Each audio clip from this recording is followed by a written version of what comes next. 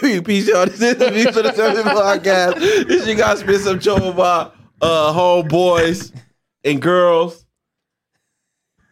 Cause y'all switch seats, man. This should be fucking me up. We got wife in the building. Skinny, 2 Chainz. I see you. Oh, you got 3 on. Oh, man, Boy, you shining today like a preacher. I'll talk about that off air. Pawn shop was cracking, wasn't it? They went to the pawn shop. Did he give you a chain for stealing the dog? with the rapper beanie on. I see him. He on today, ain't he? They left you a chain, man. He had the dog for 2 days. Got stolen. Wait. Are we getting the Anthony Wade reveal on Saturday? Don't act like I won't, nigga.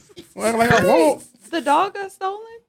Bro. Dog gone, man. No. It's my daughter's karma. My daughter stole. They might steal that dog. They left the gate open for that dog to run away. Listen. Somebody stole the dog, but the same day my daughter stole from the store. I told her it's her karma. Yeah. You stole something, and your dog gone. Yeah, came back fast. You sure that's what it was? No, I fucked First up. dog ran away and the outcome wasn't too good. No, I fucked up. Nah, somebody opened the gate, brother. You know, that gate been closed. So It was a Beamer logo on the I dog. looked outside, I seen it. And I should have knew. When I didn't hear that dog barking, I said, something going on, bro. Because this dog barking. It was a smoker. We know a smoker got that dog. Oh, definitely. That was definitely a Smoker got smoker. that dog. I don't know what they're going to do with it, but... No, that's a premium dog, though. That's good drugs. I know. I'm You pissed getting off. good drugs with that dog.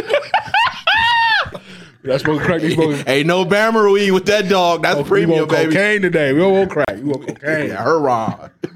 Yeah, Ivan. Namaste. Pander Bundy. Namaste. Look at him. Yeah, man. What is happening? He came in with his chakras aligned. Essay. How you say it? Asay? Asai? Ashe. Jesus Christ. Ashe? Stick to the prayer, man. Stick to the prayer. In Jesus' name. Oh, we came in here with his gym clothes on, too. That's I crazy. literally did. That's why. You just left the gym? I had to take a You whole ain't do bath. sit-ups in the black women's shirt. No, I went home, took a whole bath, and then came. Oh, okay. That's what's up. That's crazy. That's dope. That's crazy. No, that really happened. I took one too, though. So we Little whole bath, hey, buddies, man. boy. Them whole baths, boy. Ooh, look. Just, you know what I'm saying? Not too many. You got to clean the Spray sink the out. cologne on. Oh. Cologne over the musk. Yeah. I started to do acts, but I was like, I ain't disrespect these people like that. If it had just been y'all, it would just been acts. But we got guests. So Yeah, shit, what you mean? Don't do that with us either. Don't come here with that body spray. Acts. Yeah. Man, we're joined by some very, very, very special guests. Namaste. Why?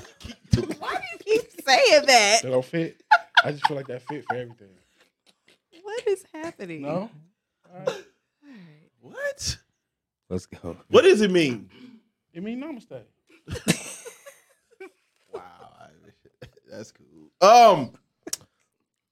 Hey, I mean, I'm gonna let these fine individuals introduce themselves, and I'm kind of copping out because this brother's name is like shit.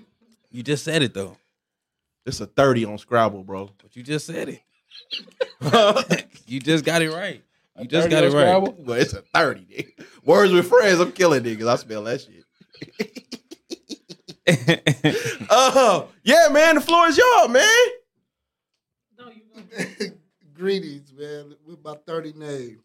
Jagata Chambers is my name. Who? And he freestyled it earlier perfect. You said it perfect. Without no Man, I said hindrance, it no just- help. Jagata came out smooth. Jagata. It was an Jagata. accident. But lock it I in, ain't that hard. Jagata. Jagata. The second A is long. Sometimes, that Clark County education, they think Jagada.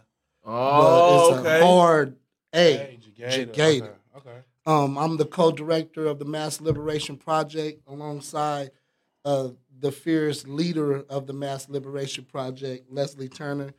I'll definitely surrender the floor to her first Okay. because I'm always her assistant. Even, don't let the co-director fool you. She on, run man. this. She driving this ship. So namaste, sis. feel that. Namaste. I'm like super nervous. Am I good? No, you good, man. You gotta get the mic closer to you. Sorry. Yeah, do Is your that thing. good? I'm like, I want to be breathing. No, you all good. Closer. Yeah, I said closer. A little closer. I'm trying not to be like right up on it. No, you good. You good. We You would say good. something crazy, but Okay. we don't. I'm Leslie Turner, the co-director of the Mass Liberation Project. This is our 5th year doing work here in Las Vegas. Okay. But I'm like 20 years deep in terms of like movement work. I'm from LA. I've been here since 99, like off Oh, and wow. on. You know, Okay. I was a freshman at UNLV in 99. So, you know, I'm a like Okay, a old alumni. Yeah, that's right. You from Vegas? Pretty much, you know. much, yeah. So, you know, it's all love in terms of California, Los Angeles. Always, you know, it's in my heart. But I've been here for a minute, and yeah. So we out here, we doing work to focus on the liberation of Black folks in particular. But you know, the liberation of Black people begets the liberation of everybody. So that's kind of our philosophy and like why we do the work we do. Okay. That's what's up. I So, like that. where did you get your start? Where you get your start, and then how did y'all like come together? Go ahead. You know, when she, like she said, her freshman year in '99, that was actually my senior year in college. I was playing baseball in the Midwest, went on spring break, and got into a physical altercation with a dear friend of mine. Ended up being incarcerated for like 6 years. So For fighting your homeboy? stabbing my homeboy a Oh, you few stabbed times. Stabbing my homeboy. The fight was cool, but yeah, no, just keep it all peace. That's what we moving it all peace.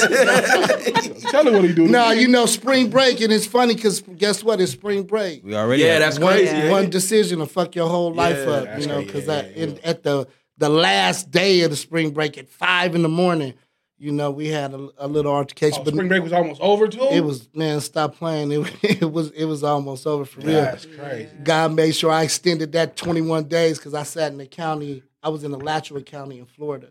So my incarceration was in Florida. I'm from California as well. So Okay.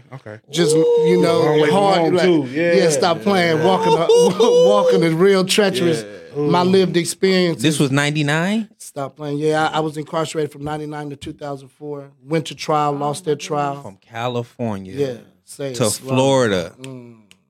Yeah. Ooh, don't take me away from my people like that. No, for real, you know, my incarceration was extremely intense. My mother passed away the first year. Oh my God. My grandmother passed 6 months after that. My father passed 10 months after that. So it got real quick. You sound like old boy from Life. No, Yeah. I When they read lived it. remember when they read the letter Man, in Life? For real, man. The dog got worms. And you sound like him. Back to back. I can remember praying like, hey, God, I can't take no Like, more. relax. I can't. Ron, Let me do this incarcerated bid too? because Yeah, the bid Jesus. is enough. But that's where your passion becomes your purpose, hopefully. And that's what Okay. you know when we interacting with these mamas and grandmamas who they shaking like Don Knotts going into the courtroom. We want to hold their hand, get any kind of comfort that's there because it's real. My mama let me know she couldn't sleep worrying about me. So I take that as my purpose, you know, to help. Yeah. Even the youngsters, they extra credit. I'm worried about your mama. Yeah. You know, I'm worried about grandma. So that's really what my passion was. And coming out here, if you really want to help somebody, it's always going to be a lane. But luckily, God, there's actually a gentleman in Northern California who's revered in the spaces, Raj in Silicon Valley Debug. He reached out to me and was like, "Gay, this is somebody in Vegas I want you to meet." Yeah. That was like, I want to say December 16. And Okay. that's what linked me to Leslie. She was actually in the building stages of the Mass Liberation Project. It was in the incubator stage at Plan, Progressive Leadership Alliance in Nevada. And me as a formerly incarcerated person, they had a fellowship. She created a fellowship, you know, and said that because you can help, but you need to feed your people. I was gambling to feed mine at that point. So I got some stability through the project. And now, you know, 5 years later, I'm co-director alongside her, and you know, just stay down till you come up. That's Absolutely. Man. that's the real epitome. Namaste. Talking about the story. What is going on? Yeah, stop. Please, Les. I guess I would just add. Sorry. No, you good. So, like, I guess I came into this work I've always done this work. You know, I'm a child of a Black Panther. My dad was a sergeant at arms of the Pensacola, Florida chapter, Okay. which was profound in its time because in the South they wasn't like doing all that because Yeah. it's a different energy when you seeing niggas hanging from trees and shit like Yeah. that. Absolutely. So they were met with more violence in the South. So it was actually unprecedented for my dad and for the people who were organizing out there to stand up like that. And Shout out to them. my dad actually killed a police officer off duty, got into a fight with him on the beach. I always like to just picture it like in my head, like my dad was like walking down the street glistening, you know, because he was real dark. He was real dark skinned. On some pock shit, spitting at the camera. And you know, a white man, a white woman was checking him out, and then Yeah. like her dude got mad and ended up getting in a fight with my dad. And my dad ended up, he wow. died a few months later. So, anyway, that was always just the energy in my household was just like, oh, you gonna be in community, you know, you gonna be in the projects talking to the people, you gonna be building, you gonna be feeding everybody who needs whatever they need. We Yeah. always had community meetings at our house, always had people at our house, always had people staying with us. And I remember the LA riots, seeing my uncle, like he became like the screen child for the LA riots because he threw a trash can through the storefront. And it's That like, was your uncle? yeah, that was like the image that they used That's crazy. over and over and That's over and crazy. over. So like that was just kind of like my family atmosphere. And so I started organizing with Ceasefire in LA where we were just really responding to gang violence. Yeah. You know, having meetings with you know, the Hoovers, the 20s, the 40s, the 60s. Really with the goal of like, you know, we need these kids to stop getting killed in our neighborhood. So I did that for about 15 years and then I moved back here. You know, I was back and forth. Moved back, started the Mass Liberation Project really as a result of like being arrested and put in county for 2 weeks for unpaid traffic tickets. And I was breastfeeding my son at the time. He was 4 months old. I had just had him, you know, I'm a new mom. Yeah. He was premature. I remember he was so small, like he really needed my breast milk. I was scared. I didn't know what I was doing. I was, you know, struggling. And they separated me from my child. And I was like, what the fuck? Yeah. You know, so Over it was traffic tickets. over traffic traffic tickets, you know? tickets. So I think that was really what propelled me to start organizing out here in Vegas. And then, you know, the rest is just history. We've been just doing the work ever since. Last year, we, was that last year? 2021. Yeah, we decriminalized traffic tickets. So we passed AB 116.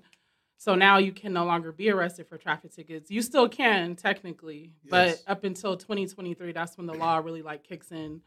But we passed that legislation, and we also passed another bill where they can't suspend your driver's license anymore for failure to pay. Like if you don't pay your traffic tickets, Yeah. you know, then they suspend your license. That's another fee, and then you get more tickets because you still got to drive. So it's like recognizing that it actually doesn't it doesn't stop people from, you know, so-called speeding and all these other reasons why they claim they do it. Uh-huh. And then it targets the people who can afford it the least because those are the folks who can't pay their tickets. So it was a really profound moment for me because that's really what brought me into the organizing work here locally. But, you know, it was actually a 10-year struggle. You know, I was there for 5 years of it, but folks was working on that, you know, previously. So, yeah. Y'all got anything for us? Jeez. I'll fall into a rabbit hole. I actually went to jail because of that law was finna pass. He was like, I'm gonna take you to jail now because I can't take you to jail in a couple months. Wow. That's crazy. That's legit what the officer told me. So it's crazy that you say you was a part of that. Salute to that. Just salute to the work y'all doing. I really don't. Yeah, I would probably. Yeah, I have a bunch of questions. I was on you guys' Instagram Oh, shit. today. No, and I actually fell down a rabbit hole because I didn't recognize all of the bills that you guys were either proposing or that got passed. Yeah. Things like that are of not of my knowledge.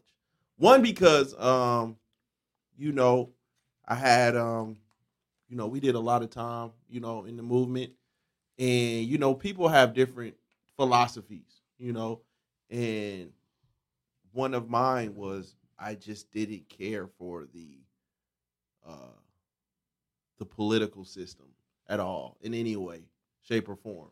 I think, for years and years and years, every year, whether it be locally or on the on a global, on a presidential scale, on the national state. Thank you, Google, and for all of That's all every big year, as hell. every couple years, it feels like I watch from the sidelines. I watch politics tear our community apart. Yeah. And then it seems like we start to see the bullshit. And then 2 more years go by, and now we arguing again over politics. So it was like, well, I don't want to be a part of this at all. Especially when it's like somebody that I believe in, and then once they get in office, it's kind of like, What one of the staples for Mass Liberation Project is no permanent enemies, no permanent friends, especially when we dealing in that political sphere.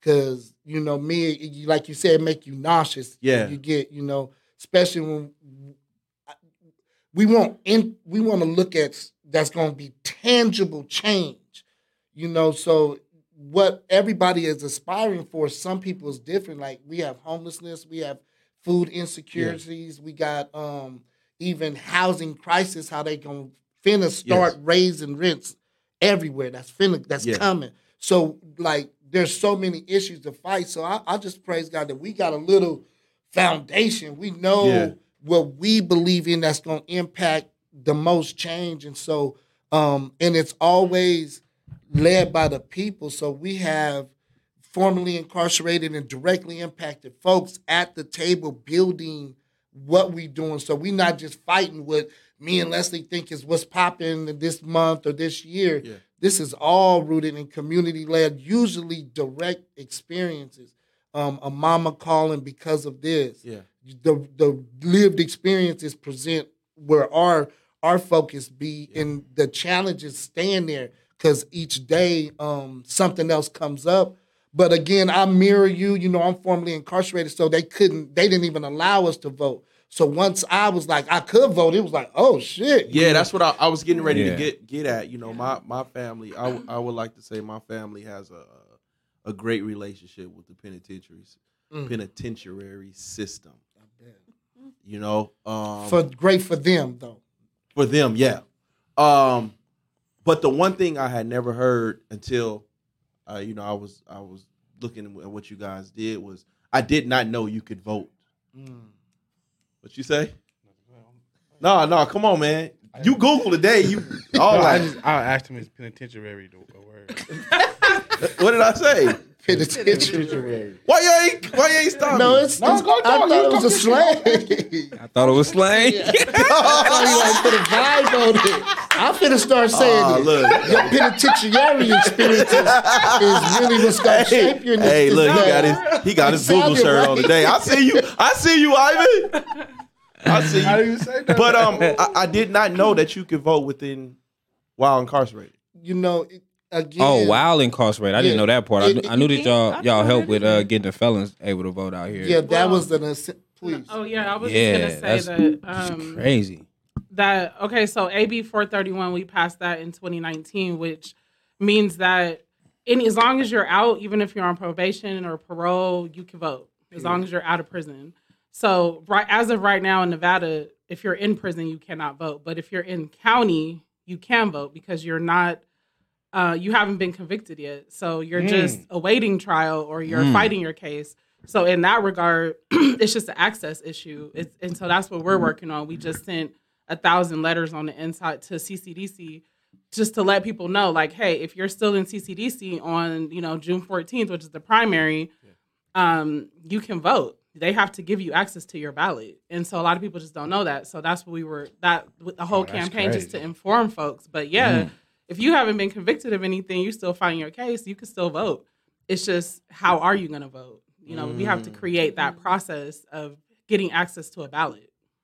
And that began 2018. We started we just literally drove from jail to jail and was just picking up ballots. We called the jail like, yo, folks can still vote. Can you let us come in? We did a little presentation. Yeah. Y'all can still vote. And then we're like, they're like, okay, well, we'll call y'all if we have any ballots. Okay, they called us. We went and picked up. We did like 100 ballots, I think, in 2018. Then we did a little bit more in 2020. And now this year, we're like really trying to push it even further. Did you get any pushback from the jails behind that? Not really. The jail was mostly just like, because they don't want them lawsuits. They like, hey, if they can vote, if y'all want to pay for that, cool. As long as it don't come out of our budget, y'all could do that. The pushback really comes from the political parties, you know, because they like to use the things that we doing for the people. We're nonpartisan. I don't fuck with the Dems or the Republicans. It's not about that. So, you know, we doing it for the people, but they use what we do and they, you know, they co-opt it, and then it turns into this whole political fight back and forth where it's like, oh, the Dems want criminals to vote. And, you know, it's like it becomes this political ploy. But, you know, that's always going to happen. So it's just kind of like we still going to be here for the people, though. So how does it feel though, to watch something you're doing genuinely for the people become a political hot topic, I guess you would say? It's infuriating, honestly. Like, I mean, we saw it with defunding the police. You know, that defunding the police was a movement cry. Like, that came from, like, the belly of movement. Niggas really in the streets, really out there for a real reason, because y'all been killing Black people since as long as we've existed.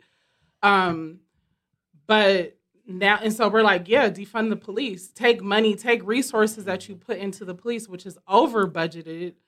We're talking millions of dollars, military equipment. Why do they need military equipment? Why do they need tanks? Why do they need military level guns and shit in a regular ass community? Yeah. Right. So you can reroute some of that money back to the community and reinvest in the things that we need. We need infrastructure. We need resources. We need mental health. We need all of these things. So put the money back in that. That was really the basis of that. But then the Dems were like, oh yeah, defund the police. And then here come the Republicans. Oh, you know, the Dems hate police. They want to take all the money away from cops and close down police departments. Like, shut the fuck up. What are y'all talking about?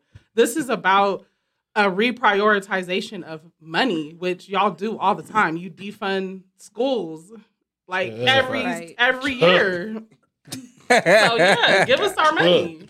So yeah, it is infuriating, but also, you know, I'm on my namaste, like you said.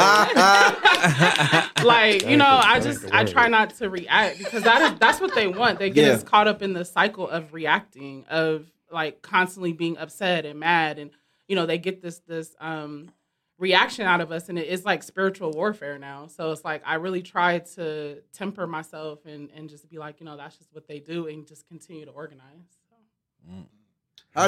So. How do you guys stay on the straight path?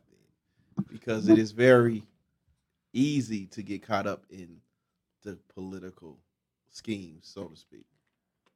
Yeah.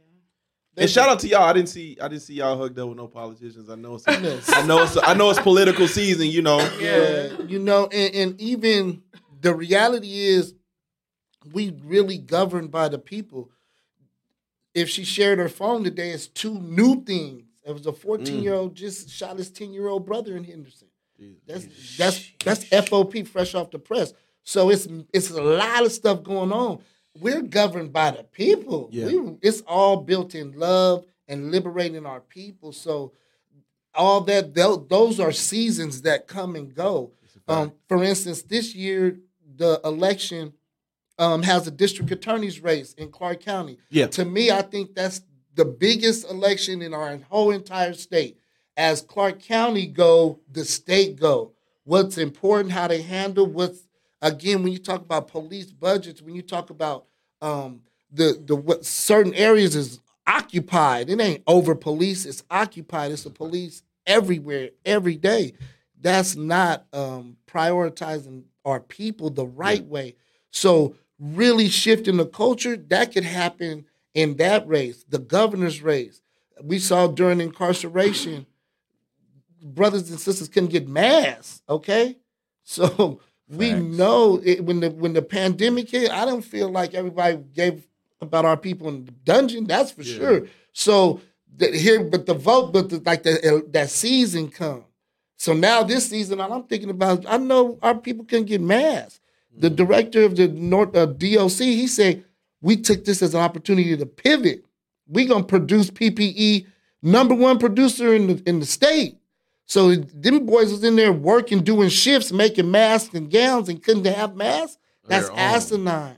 That's asinine. So that's the stuff that I'm going to be still thinking about during these little seasons that come and go. Yeah, I think that's what keeps us grounded is it's like, you know, the governor is like, oh, yeah, you know, how do we get formerly incarcerated people to vote for, you know, the governor? Like, you didn't even let people out when we was trying to tell you to decarcerate to, like, lessen the population a little bit during COVID so that we could lessen the spread. You said no, and hundreds of people died. So what that look like, you know? So it's like, I think just staying grounded in, like, what really happens in our communities, and also, like he said, understanding that there is no permanent friends and no permanent enemies. So, I mean, I might need something from you from our community, and, you know, it is what it is. I might have to talk to you again. But also understanding that our whole program is not rooted in politics. Like, we're always going to have to participate because it's there, you know? It's exactly. Like, there's no way around it. But especially with this DA race, like, everybody needs to be engaged in that. You know, this pretty much anybody who's formerly incarcerated that can vote now, like, that's who signed off on your paperwork, sent you to prison however many years ago. So, you know, we need to be engaged. He needs to be out of there. We need a new DA. But so it's hard to have those conversations with people because they're like, I don't give a fuck about that. Like, you know, I'm trying to just survive. So it is a balance for people who don't have any type of relationship with the system. Why should they care about this DA race? That don't have any relationship with the system. It's public safety. If you ask me, it's all rooted in, because again, my wife, I love my wife. Somebody snatched her pocketbook out at the grocery store. She was shaking like Don Knotts. I had to go get new car keys. No, for real. God bless you, darling. Man, that messed me up. Somebody, a good Samaritan called me, hey, your wife's been robbed. You know, I had to fly to Smith's. You don't want that drive. Yeah. You don't want that drive. You don't even want to process. Yeah. What? So I'm shaking. You talk about shaking up. What happened? Calm down, buddy. Blind man, good Samaritan. Stay with my wife the whole time. Pay for her groceries. Okay? How he know you was the husband? How he know? Man, he called me. He called me, man. She recited the number. She talking to the police still. They had a little fake, not even police, the little fake security who wasn't on duty. So now during this, somebody's going to show up at 5 o'clock shift. But anyway, that safety is, we got to help these babies have a shot. Yeah. We got to help having a shot. Criminalize them for throwing away or stealing their Chromebook so they have a criminal record. So in 18, when they do be in the car with somebody with a pistol, you can send them to prison for 24 months. That's not the play. Yeah. We got to do something different because it's everyone's safety is at harm. I tell these people that don't care, one of these youngsters gonna put a pistol in your wife's face, your mama face. You saw it's that violent out here. So we have an obligation. Don't think that it won't come to your house. You know, don't think that. So there has to be a collective commitment to change, right? Yeah. To putting our community in a position to fend for himself. We're working with a youngster right now that's 14. He saved up $400. He wasn't trying to buy no hat, no shoes, or nothing. What do you want to get? Pistol. He said, I can get everything else. He's 14. He talking to us honestly and open. He want to save, but he saved up his cash and got a hammer. He don't even want to buy shoes and stuff. So he feel like he can get everything else after. So we got to change the mindset of the culture, and we can't just drive. And what infuriates me is the folks, it's a marquee artist that comes to this city every weekend, gobbles up a fat check, has a good time, and gets the fuck up out of here, won't leave a book, won't set up a library lab for a kid or nothing. We got to stop letting folks exploit this beautiful town. We need Trick. Man, a real life trick like that can push that line and be at Dre's and like, man, okay, after the after party, meet over here, please. Because if you can't drop off 10K so we can build our own, the people that are in power, the politicals, the politicians, have they built a library lab, a bookmobile or anything to help the literacy rates for our babies? No. So we got to do it. With the Eastside Library is one of the most, I don't know if you've been to the, on Bonanza. Beautiful. Yeah. Go in there. Why we got that one? We need more. That's that's I would consider that one of our neighborhoods. Man, but I'm just saying, that's a huge, beautiful library. We need a little microcosm of that over here, over there, everywhere. It should be funding going to that. Yeah. Even in, I don't want to go too deep, but even how they handling our babies over there, they not ready. Everybody ain't pulling for black and brown babies. When they see 10 and 11 years old, they seeing them as juvenile delinquents. They not seeing them babies coming in to the library. So even the mindset of making it welcoming, we kind of, me and you, the funny Google dude, we gotta be funny at Google the. We gotta be, the funny Google dude. No, we gotta be at the. We gotta invite the kids in. You feel me? You got to pull up with 10 Google shirts today. Why? They going to flock to that. Not some lady that really don't want to see our baby. Oh, we appreciate you, brother. Man, stop. Y'all had a good old time with that one, didn't y'all? Had a good time with that one. Ain't that about it? That's the funny Google man. That's dope. I like that. The funny Google But that's real, though. No, for real. But that is real. Like, we do need to have more inviting people in these spaces because, you know, if you're not seeing somebody that looks like you or that you can relate to, you're not going to want to go there, you know, especially as a youth.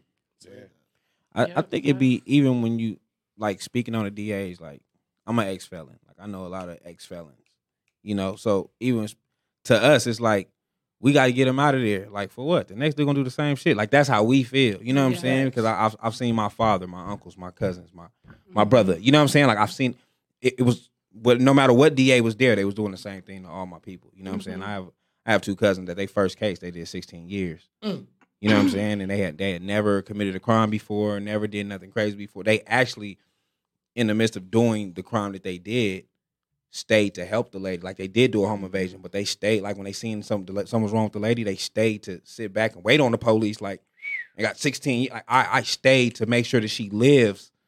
Right. I could have left and you would have never knew who I was. You know what I'm saying? And, you know, got time. So with me seeing that continuously happen, even what y'all saying, like, we got to get the D out of there. I think, like, okay, fellas, y'all can vote now. Y'all can get them out of there. Yeah. And then it's like, for what? Like, it don't matter which one you put up in there. You're going to do the same thing to my nephews. You know what I'm saying? Like, yeah. I think we think of it like that, so we still be like, you know what, nah, fuck that. And we walk I think away. There's been a shift though, like that, and that is where like the education comes in, because like there's been a shift over the last, I would say, 6 years of these progressive, so-called progressive DAs. So you got like Larry Krasner in Philly. His first day, he basically issued a whole slate of like, I'm not prosecuting these crimes anymore, period. You have, like, Kim Fox in Chicago. You got, you know, there's all these different, you know, what was his name up in the Bay Area? His dad is currently incarcerated. So he grew up his whole life with his dad in a cage. So he's like, they're coming with a different mindset than, you know, prosecute him to the fullest extent of the law, stack charges, get him to take a plea deal, you know, if you win at trial, that's justice served, and it's like the more cases you win, the you know, the more you move up the ladder in the prosecutor's office. That whole culture is what is going to shift when we get the current DA out, because the person who's running against him, and actually there's a Democrat that's running against him, and there's also a Republican that's running against him, and both of them have a different mindset when it comes to how we handle youth, how we handle just like the situation that you just talked about, how we just handle our community in general, and how we look at things through a lens of like restorative justice. What can we start doing as a community to address these crimes? But honestly, it is still, you know, a prosecutor. So he's still going to have to put people in cages. And that's why we say like this isn't a solution. This is a temporary tactic that we're using to get us a couple of steps ahead so that we can reach a point where we don't need prisons and we don't need police. But we're not there yet, even as a community. Like we as a community have to know, how are we going to handle it when some shit happens in our community? How are we going to handle it if somebody is harmed in our community or killed or raped? Like, what are we going to do as a people? So, like, you know, there's work that has to be done there. It's going to happen over time, but it's just a step, you know, in that direction. Okay. Oh, You you had grabbed the something on mic. your mind, bro. Yeah, I seen you kept No, pulling Yeah, the go mic. ahead. it was earlier. It was like you said that as Clark County goes, Nevada goes, and I disagree with that. Because I kind of do pay attention to like most of the presidential elections, but I always notice that Nevada is completely different than Clark County is completely different than the rest of Nevada as far as the election map goes. I know that Nevada is basically the powers in the counties. So each county pretty much has the power to govern themselves, and so Clark County looks completely different than the rest of Nevada. Most of it is rural, it's farmland, it's prisons, it's a lot of it's empty. So I disagree with that part of it. What you And said, all I would push back and say is money and power, right? yes, And that's all right here. I agree So with that. that is what I say. You know, when we talk like even that shift, the shift would, the ripple effects would be Washoe County. We sending letters in the jail at Washoe too, like just changing the culture. that may be the only county I could think of where it might be like, okay, that might. But even the rural Right. jails, there's the rural jails have folks that we're trying to get to. It's just it takes some time. It takes some time, but I'm saying that as we go, it impacts the state. And again, I respect that pushback too because we go up north. It is different. We were at the Capitol. I don't know if you've ever been to Carson City. No, I've been to Reno though. I have. But Carson City definitely ain't Reno. Right. So like when you talking Facts. about with Carson City, stay up there 2 weeks. You'll see. No, thank again, you. it's unimaginable, right? Yeah. But for what we trying to do, you got to go up there. They have to see black faces Okay. to understand we ain't playing. Like even when we had our lobby day where we taking formerly incarcerated folks to the Capitol, we got to combat that. Like, because if you go in there, you're gonna see white faces from the 1800s. Them faces that make your shit unsettling. Yeah. You have to be cognizant of what we fight. They call this the Mississippi of the West This is a for fact. a reason. This is a It's fact. hard to imagine black folks not even being able to deal cards and stuff. I don't know if you've been to Legacy Park and just talking about the trailblazing steps that black folks had here in the 60s and 70s. Yeah. So they expect black folks to stay in their place. That's Carson. that's a culture. Yeah. So we baby steps shift that. And again, it's power. Like, cause when we went up there, we took a busload of people. They made a emergency. Oh yeah. they got a group coming up here, the Mass Liberation Project. Be on alert. We had They put out an actual alert, like a security alert, because we brought a busload of formerly incarcerated black people to the Capitol, and we had somebody on the inside that like sent us like a screenshot, like, "Yo, this is the email they sent out to like all of the staff in the That's legislative session." We were like, "What the what?" Carson City is Yeah. crazy. I was up there. Well, I did time up there, but the no, I did for real. Nah, On the but prison tour, didn't he? nah, but listen. So being up there, well, I wasn't. I wasn't allowed down south. I wasn't allowed. I wasn't allowed in Southern Nevada at all. You know what I'm saying? I was banned from Southern Nevada when I went to prison, so they shot me to Northern Nevada. And when I went there, being inside the camp, it was inmates working for the governor building. So they go there, okay. they watch cars and do different stuff for the governor. And it seemed like the old movies, like Driving Miss Daisy. life. That sound like and shit life, that. don't it? Like they legit was doing stuff like that. Like you go That's there crazy. and you getting paid like $1 an hour. It's modern day Like, slavery. That's what it but is. they'd be Yeah, happy. exactly. They'd be happy because like the governor workers might give them a Subway sandwich, Say it again. or they might give them some donuts, so they able to come back with some donuts. Like, hey man, I got some donuts for sale that the governor gave me. You know what I'm saying? Oh, Like they let them bring it. That's not considered contraband when they Yeah, bring you it. when they bring it back, it'd be contraband for sure, but they got to Yeah. sneak it in. Never Okay. mind. Google that shit. That was a good one. I'm gonna let you slide that time. Let you slide on that one. Next one won't be free. You know that. Oh. No, because Skinny, you couldn't drive though, right? Because the booster seat is contraband too. Bro, listen. I wasn't even. He beat niggas with the booster. I couldn't even. You had to. So you had to be incarcerated for a certain amount of time to even be trusted to go over there to the governor's thing. But they did let them drive, like the governor cars and stuff. Yeah. So of course I wasn't locked up long enough, but they would, like, you had to have like 10 years without trouble within the prison system to be able to go there. So it was an old man. He was probably on like his 30th year in prison. He was on his way home at the camp.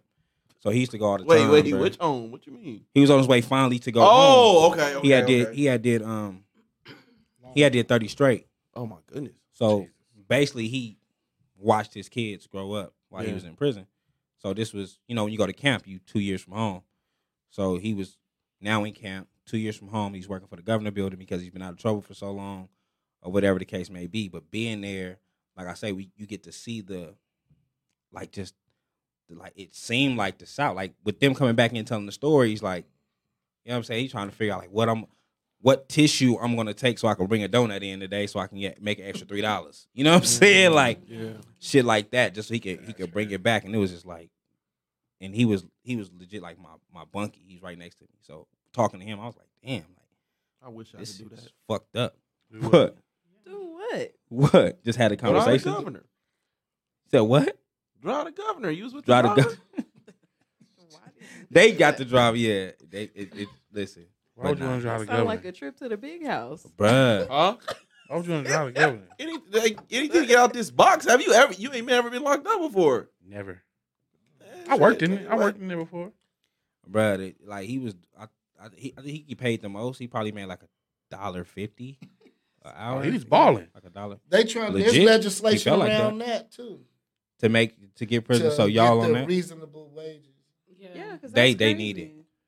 What? Because you work in there for pennies. I remember going to the fucking fire. You work $1 a day. And You don't that's know if it's how- an active fire. I don't think we know as a people how much of our stuff comes from there. That's made from Prison, yeah. Facts. prison. Them DOT, just the Department of Transportation, just the contracts, folks out there on the side of the road. NDOC trucks. That's just big, lucrative contracts that people ain't getting paid for. So you're talking about $1 million contracts that the government is having with these things. When all of that contracted labor, Even for those are for big numbers. But it's like you get $10 million for the labor, but you pay out zero.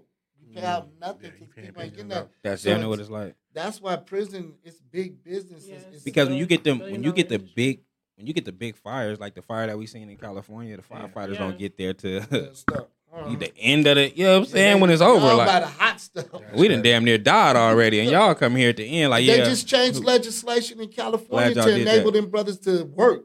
Now in crazy. Cali, when you come in, you have a pathway to firefightership.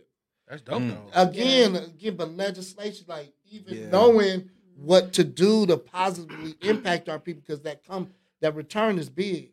California Okay, do a so- lot. Is there any way y'all can work on legislation to where the call center jobs go to prison? Because I'm tired. The what? I'm tired of Habib. I'm tired of my friend. For the I'm tired. customer service. Come on now, Sprint. Hey, For nigga, real. hey, Can I get an onshore have rep? you ever talked to like Onshore hey, rep. Hello, Mr. Williams. How are you? Nigga, no. I said English. I said English. I pushed one. I know I pushed one. But that's funny. What they doing? It's the same context, right? Yeah. It's cheap labor in another country. Yeah. That here we gonna want 17 and 18. They doing it for $4. So it'll never. You gonna have to cipher through that forever because that's too cheap of labor. Yeah. The only one I know of for sure that I've heard that comes from Keeps them here? the prison industrial complex is Victoria's Secret. I think they do. Victoria's Secret has a Yeah. contract. The that- draws? Yeah. Why would he know that though? Is Victoria's the Secret, point. and it's like Like it's the like a homie denim. is gonna always be the diva of the show. Like why do you It's know? like a denim. I don't know if it's Why Levi's. do they I do don't know if Yeah, it's they somebody. have a contract for sure. They do. Yeah, that they get Victoria's Secret. Though. Victoria's Secret. Yeah. That's the one you looked into. You That's don't- what who you don't- googled. You don't like women draws? I, just, Wait. You like nigga draws? Is that what we doing? I mean, are you wearing the women drawers? Why are we specifically looking at Victoria's Secret? You a single man? I have. You know, I have one. That's not a secret. You Who made these? These nice. You legit did. You I won one time. These nice. Who made these? Nigga, C Block. Wait, what? What are we doing right now? What happened? Did you say you wore some Victoria's Secret? The No. women, the stripper store. Remember the stripper? Oh, I didn't. I thought you had like a male thong on. I didn't know you It had. was two on. of them. It was two. I told y'all this. No, you never said nothing about women underwear. But wow, okay. Thank you. That's crazy. That's wow. All right. Cell block C. These nice, nigga. see what I'm saying? What? Hey, never be serious. No, that really happened though. So how do Wow. how do you guys not just the youth now that you got all the felons have all the privileges, how do you really educate them? Because I know you say y'all going down there and making sure they trying to get them to put their ballots in. How much time do you get to really educate them? How much time do they allow y'all inside the building so y'all can continuously educate them? Yeah, I'll let Jagata answer that, but I'll just start off by saying that is the struggle is like with voting is, you can't just come to a community and be like, oh yeah, you can vote now. We need you to vote. It's like, hold up, like I'm fighting my case. Like, Yeah, that's what I need money was on my finna go at. books, How do you like- even get their attention? yeah, so that is why we do the work we do. Like, we do participatory defense. We have a hub. We're in our 5th year of our hub where we help people fight their cases.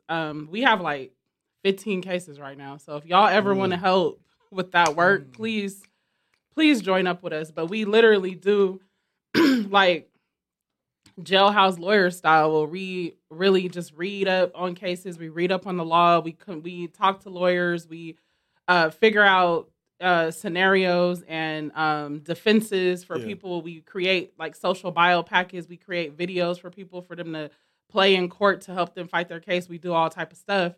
But then we also raise money. We post people's bails. We have the Vegas Freedom Fund. This is our 5th year actually bailing out Black moms. And then Nice. we also, throughout the year, we bail out everybody. It's not, we focus on Black moms in particular, but if somebody comes to us and is like, hey, can y'all post our bail? We're not going to be like, no, you're not Black. Yeah. So, so it's like, we are invested in that population. We are like, we help people fight their cases and we help folks get out of cages.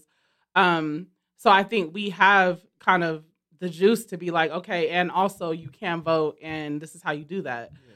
But, it's a balancing act because, you have to address the material conditions of folks before you get them to vote, period. Whether it's from prison, jail, outside, it's like, if I don't got food on my table, I don't want to hear shit about your ballot or whatever else. You know what I'm saying? So addressing the material conditions all the time, 365 days a year is what we do. And that's what has to be done if we're going to then come in on, in this wave of election time to be like, okay, now we need you to vote or you can vote. And then I'll pass it to you. I would just say creating them spaces. Parole and probation ain't finna just send a letter to everybody and let them know. Facts. So we gotta we out at parole and probation on Fridays, going in. We have pizza, have water, wings, just to Y'all catching engage the folks. releases. And jackpot, that's the real VIP. Because again, Big Shot, it's a dude. He get 40 years. He just came home. We just out there. And he just came home. It's emotional. He came home after 40 years, you know what I'm saying? Give brother pizza. If he want to register, that's secondary. So we just want to engage the population first. Create spaces for formerly incarcerated folks so we can politic and build. 25, 35% is, man, fuck you. I'm not giving you my Social Security. I'm trying to get off parole and probation. but you still care about your son's school. There's still some issues. So even if you don't vote, there's still some engagement. We still got to post you on what you give a fuck about so we can propel the fight. I was able to create a space for formerly incarcerated. It was like a foundation dinner. I wanted to invite folks in that I know have been in the penitentiary, but I know they give a fuck about community too. So in that space, it was great. We got a list of 10 takeaways of things that folks wanted to change. We were able to change 3 of them legislatively. That's dope. Direct files, possession of cannabis. You know, cannabis is legal out here. They were still charging the juveniles with possession of cannabis. 1,000 of them. It's 850 Black and Mexican, Black and Latino kids.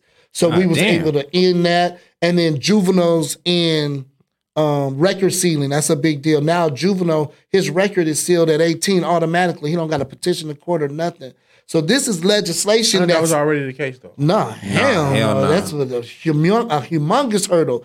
Even for adults, it's still extremely challenging. But now, legislatively, a juvenile, as soon as he hit 18, and that's big because they use that to make brothers take a plea when they 20. It's all kind of trickery involved. So again, that stuff came out of a space of formerly incarcerated minds. So we... you know the brother that says it, but those closest to the problem are the ones that got the solution, and that's really the energy that we build on and just try to expound on that each year. Again, I think that creating the spaces is the number one thing, and leading in love. I don't care about if you want to vote, if you want to register to vote. Before I'm going to ask you, do you want something to drink and is you hungry? Yeah. Period. It seems hella subtle, man. Half the people don't want no Domino's pizza or none of them wings. But just engaging first that's what I feel like we have to do. And when you have the resources, which is scarce, they ain't going to let us get all the resources. It's going to be in the hands of those who, I want to say they care minimal about our people. Yeah. And I would just add just one more thing that Jagata kind of said it, but, you know, he kind of talks in riddles sometimes. I'll be like, what? But basically it's like, if we go to someone and we ask, and we're like, okay, hey, you know, you can vote. Formerly incarcerated folks can vote now. And then like, fuck voting. I don't give a shit about that. You know, with the whoop. Like, there's still a way, like, we're still going to engage them. We're still going to bring them into the work.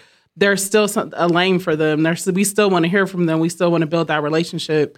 So I think that, you know, that's just important to say that it's not just about voting. That's just one part of what we do. We do a lot of things. And I think what's at the root, which we didn't really get into yet, and, you know, I don't know as far as time, but like, you know, it's really about a mind shift. It's really about connecting with spirit. It's about, you know, reclaiming who we are as Black people. It's like, it's deeper than just the criminal justice system. So when we talk about Black liberation, it's not just from cages. It's also like our minds. It's psychological. It's like, it's deeper than that. It's reading about the ways in which white supremacy has targeted our minds. Yeah. And that is a huge reason why we experience the things we do. So that is also at the root of the work that we do. Okay. You guys mentioned that you kind of do kind of like a y'all put on the lawyer hat sometimes, right? To some people, to some incarcerated folks. In my experience, I've come to know that a lot of people that get in trouble, or a lot of folks that are incarcerated, don't know anything about the law. Facts. Right? So I feel like there are a lot of people incarcerated, a lot of our people incarcerated because of plea deals. Yes. And what plea deals do, and things that come with plea deals that you might not know of. How do we combat that? Because there are so many that's incarcerated because of shitty plea deals. I think it was over 77,000 potential cases for trial. Less than 1% went to trial. So that is the big shift. It's a brother who's free Leonard Glover, man. Okay, these demons then just arrested this brother. He's been in custody over a calendar, but he not taking no plea. He went to trial last week, won. What they do is, like you say, they stack the charges. There's several unsolved crimes in our neighborhoods. Yeah. So they'll get you and just throw them randoms on you. I really believe that's how they handle it. Because this brother got taken into custody. His family came from California, was finna bail him out. And the next thing you know, they got to go get the cash. They come back. He got 40-something charges. So we got firsthand intel of what you planned. I went and sat through the trial.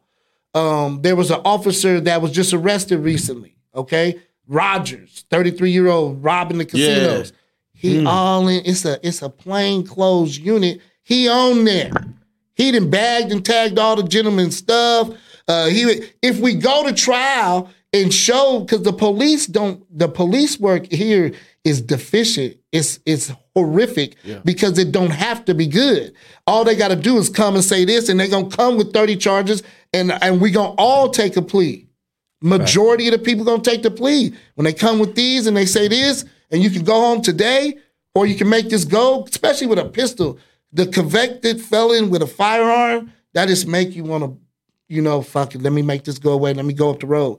If we can hold on, like you said, if you could just hold on. But it's hard to tell somebody in the dungeon, hold tight. Don't take that plea. So the lawyer hat is like a visor. It ain't even a real hat. It's a visor like, brother, this is your world.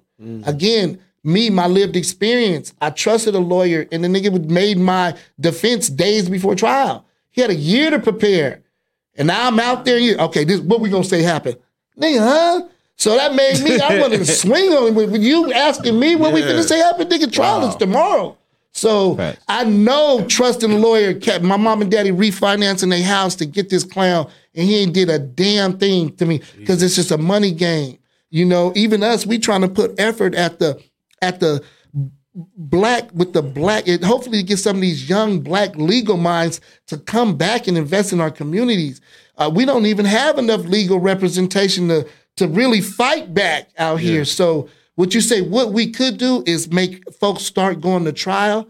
But again, you asking somebody to pause their life, it's too difficult. It's hard. So what you speaking on the plea deals, how can we help the people that accepted, that the innocent people that accepted pleas, like when they come home, to get that off their back? And one of the things when we talk about the district attorney's race, yeah, that's one of I'm pushing that.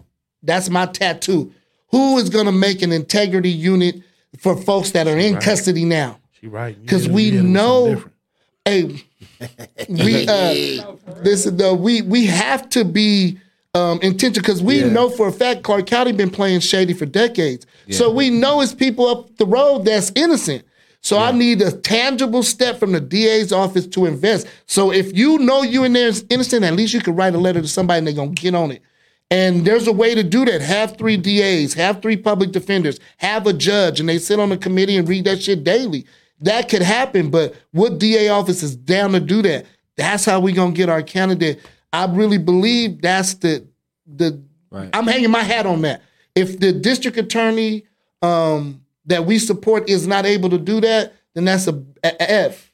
Yeah, that's an F, because that has to happen. Because it's so many people in there like that's been through. Like I have a nephew right now doing a 10 to 30 for a crime he didn't commit. Man, but he was scared too. Like, you know what I'm saying? We got to get.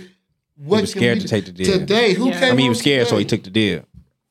Yeah, you know what I'm saying? it happens a lot. Like I know it before him. Like I know of cases before him. So, but a lot of people take them deals and then they come home and they have to register. And I'm registering for a crime I never committed.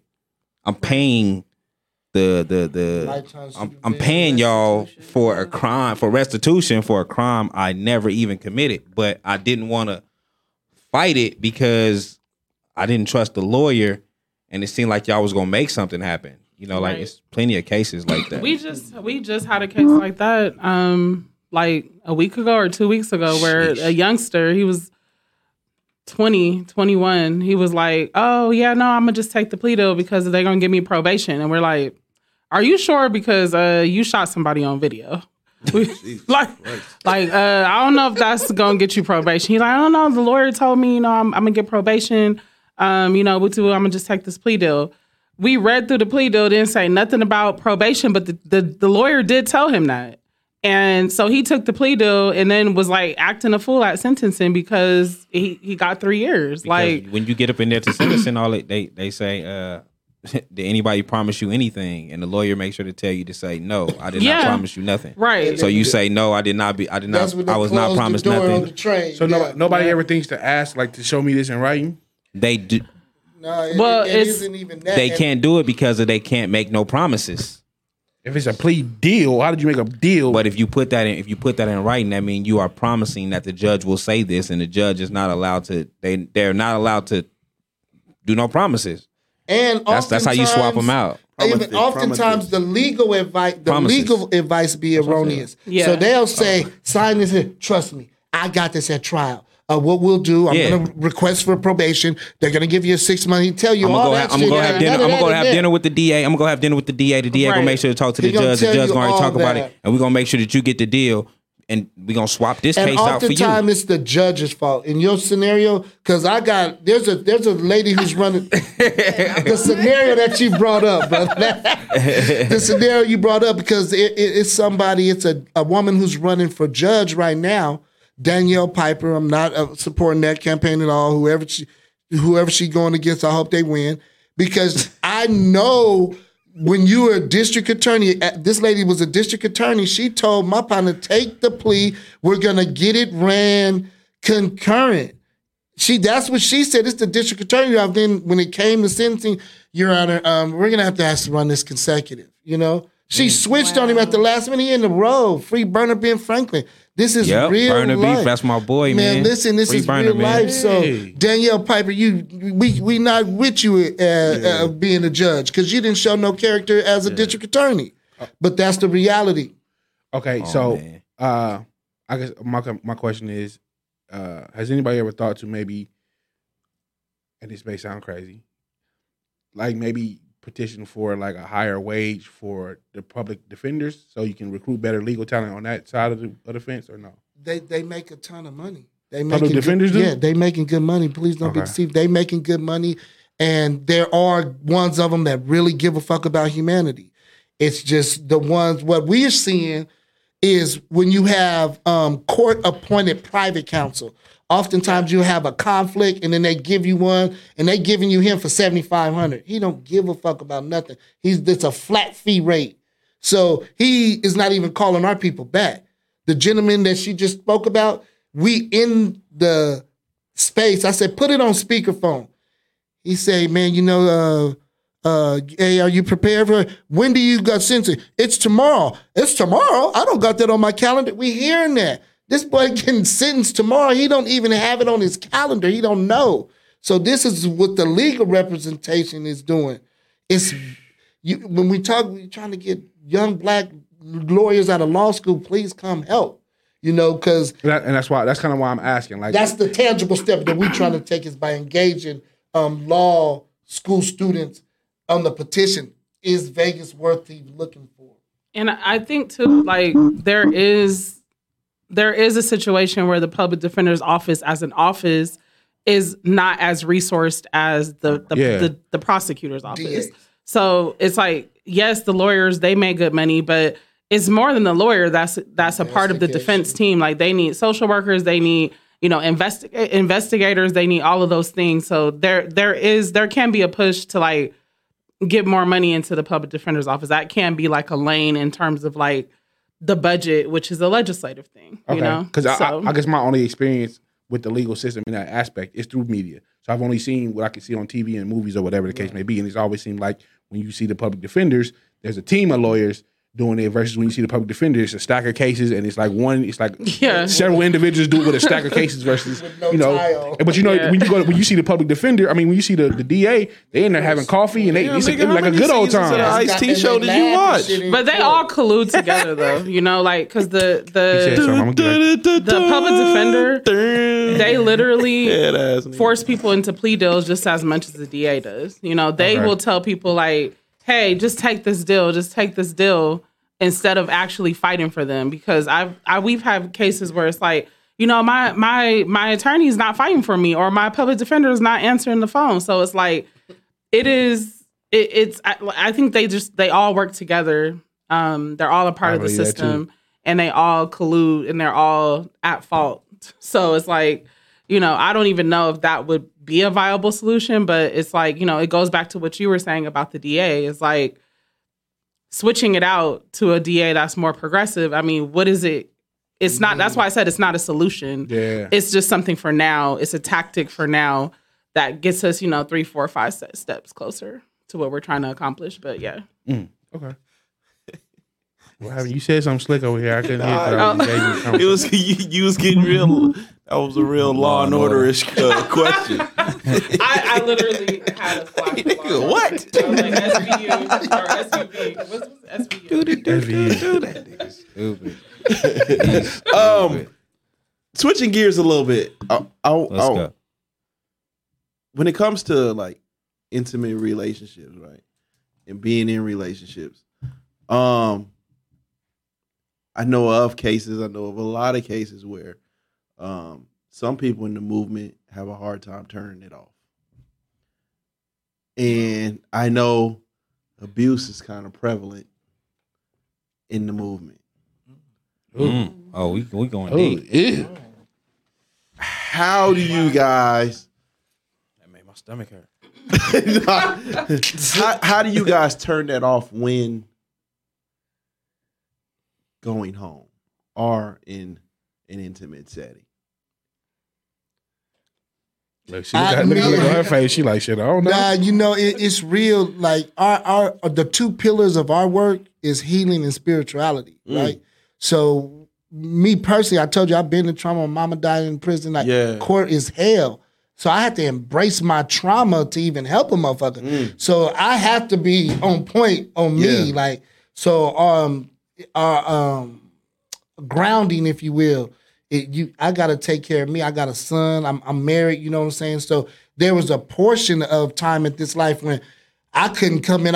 Because what you do is bring the energy in the house, and now I'm short with my son. Now I'm short with you. Can't even ask him. Hold up, man. You know. So I was recognized being short with my son through the sacredness in which I embraced fatherhood. So that was my aha moment. Like, oh shit, man. So what I was doing, you know, you medicate.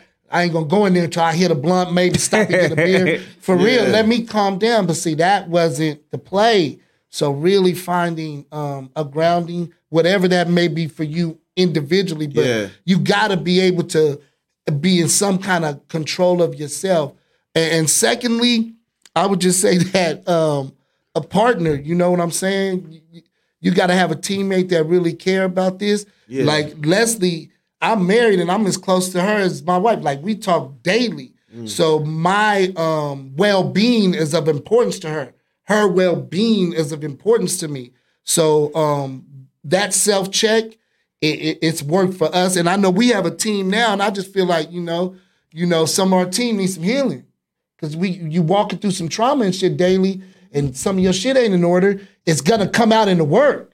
Yeah. You're gonna be short with somebody who's already grieving, or short with somebody who just came from the penitentiary, or so you know that healing and spirituality is the key, if you ask me. Definitely. That's what he said. Yeah, when you first asked the question, I was like, oh, damn, I don't know. It's like, what does turning it off mean? Like, right. You know, because I feel like I'm always in this kind of energy of like Black power, you know, like I'm always on, you know? So that's something that I've had to work on because it actually started impacting my health. Like I would get sick and it was like so hard to get better because of the constant stress that you're under when you're like going up against the state, you know? So for me, definitely spirituality has helped tremendously. And that's why it's at the root of the work that we do. And when we say spirituality, we're not necessarily talking about religion, although it can be religion for you if that's what, you know, if you love Jesus, that's fine. You know, but for me, you know, it's not that, but it can be that. And that has been like a rock for me, just tapping into spirit, calling on my ancestors for help. really just kind of align myself with the world around me, the ecosystem around me, the wind, the air, working on my breaths. Those are things that have helped me get through my breath. No, breath. Breathing. I got a little lisp, so yeah. I thought I heard something else. Go ahead, Yeah, I'm no, listening. breath. Bro, wow. I thought I heard something else. My fault. I'm It's listening. okay. It's all good. Got you put tea in there, huh? Yeah. But yeah, just really working on my healing. You know, I went to Africa twice. Oh, last year. nice. So that was Nice. life changing.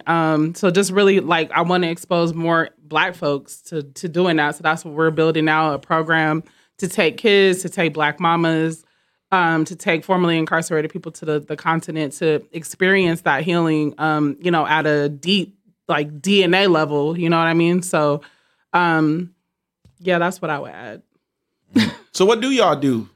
Not necessarily to turn it off, but kind of get away from it and refresh a little bit. And see, that's me. I personally go real hard. Like for instance, last summer I went to Tahoe for a week. Stayed on the water, literally not worried about nothing. Yeah. And that's enough. Getting in that earth, getting in the ocean. My family is very important to me. What we do is we shortstop our own siblings. I got a son. Majority of my time is helping somebody else. I have to be very clear with him, like daddy just be helping people, because I don't never want him to think he's being minimized or short-sighted by the effort because people will hit you at 6 a.m. and 10 at night. Or left out. Man, Yeah. say Because your second to kid, that. your say kid that. can feel like you helping everybody And else. that's- You ain't helping me, Pop. Say What's that, going on? and that's why I have mine on the scene. Like her child, they're in the movement too. That assists with that. But to me, like that one-on-one time with him is my solace. So anytime I can unplug and just be him and be devoted to him, that's what. And it got to have some ocean, got to have some water. That's gonna be a paramount. And again, I travel too, so I don't have no problem getting on a plane, going somewhere just for 24 hours and come back to recharge the batteries. So just getting to that ocean is probably number one for me. Ocean is crazy. And I think for me, it's just like setting boundaries, like, cause, sorry. Cause the last like 5 years, I just been like available, just like like he said, people will hit you up at 6 a.m. Like wake up to like 50 million text messages, Yeah. people, and it's all people needing something from you. And then, same, that's all day long up until the nighttime. And, I'm a single mom, so I'm always, thinking like, okay, I need to set aside time for my son. So it's a lot. So for me, what's helped is just setting boundaries. Like I remember I had made a post where I was just like, don't nobody hit me up for shit, basically, because like I can't help nobody with nothing right now. Like I gotta help me and my son right now. And like, multiple people are like, oh, are you okay? Like, what's going on? Like nothing. I have to set this boundary with y'all because like y'all niggas will really like suck me dry, So boundaries has been helpful, and just taking time to like really just cut things off, like put my phone on do not disturb. Or just don't respond and just like watch Netflix, watch Encanto for like the 2011th time with my son because he loves that movie. He know every song. Like, okay, we don't talk about Bruno. Okay, We don't talk about Bruno. Yes. Talk about Bruno. So yeah, it's just watching that with him, again. So stuff like that, I think also is helpful. Okay. Are you guys? Do you guys associate with any other movements out here? Yeah, we're tapped in with like Organize the State Out. I don't know if you know Tanisha. Yeah, Freedom. That's my folks. 1865, No Racism in Schools. Akiko. I know y'all know her. Yeah. More Than a Hashtag for sure. Desiree. We fuck with them. Food Not Bombs. Food Not who? Food Not Bombs. It's like a mutual aid group. They mostly okay. just like they like make food and give it out to the homeless. I'm probably forgetting somebody, but Stretch, we rock with Stretch. yeah, New Era, Stretch. That's, Okay. Okay. I try to. Yeah, I know that's controversial. I try to just meet people where they are because we all are flawed in some regard. So his intention is good. He really cares about the community. No, but and I think, go ahead. no, I didn't mean to cut you off, but like You did though. I did. You I did, didn't mean to, though. but I did. That's correct. But like I see y'all have some style about yourself. Y'all don't never see Stretch and be like That's why I said, ha! Oh Watch no, it. we do have conversations with about everybody. his pants and his shoes not getting along.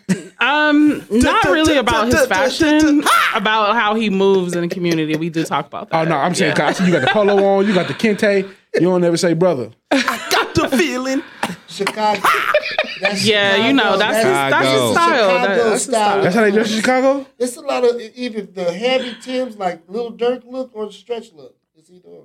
Oh wow. I ain't Okay. never There's no seen in nobody between. from I ain't never Chicago. seen Kanye look like that. Hold on. I ain't never seen Kanye do either one of them. Oh, we don't know. Kanye is a different animal.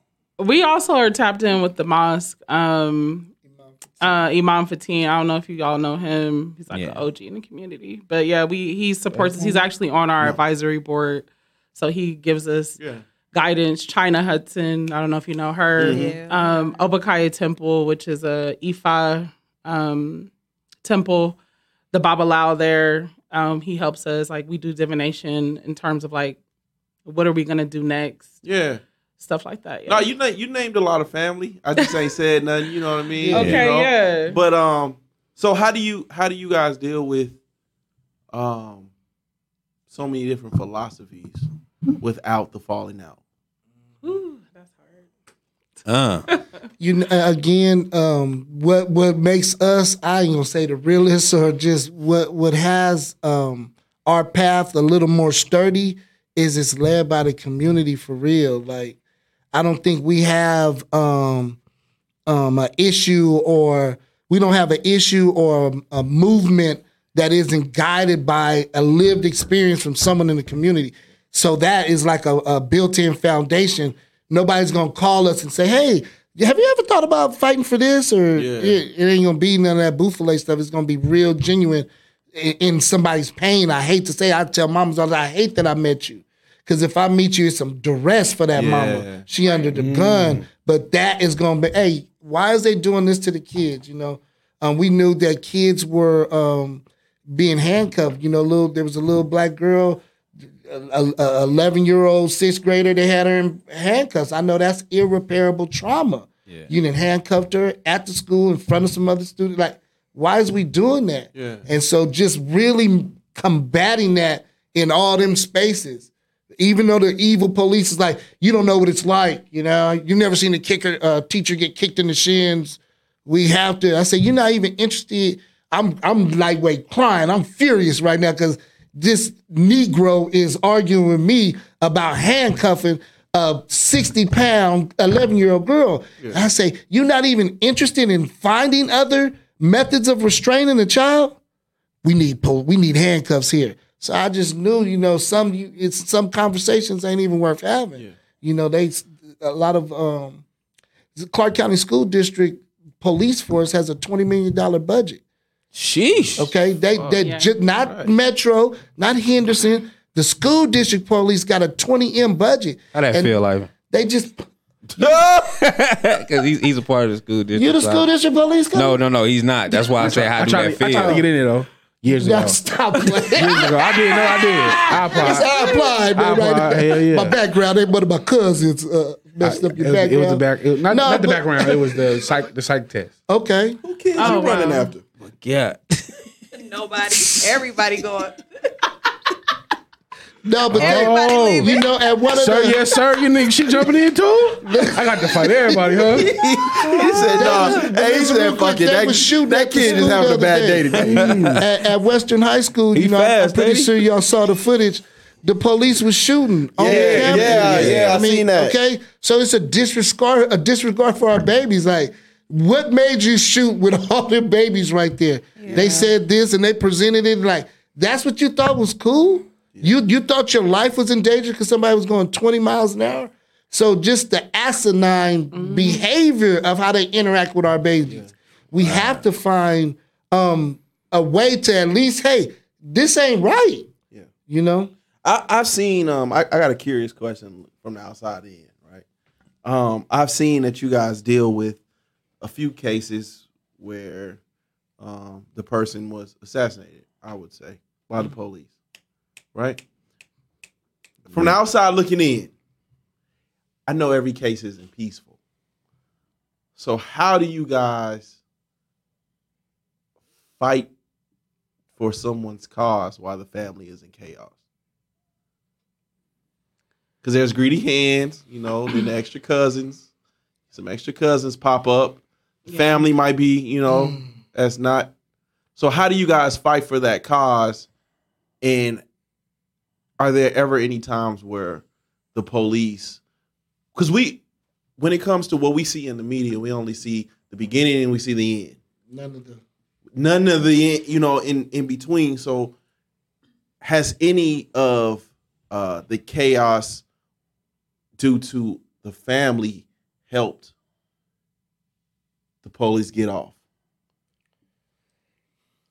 Or are they able to take advantage of such?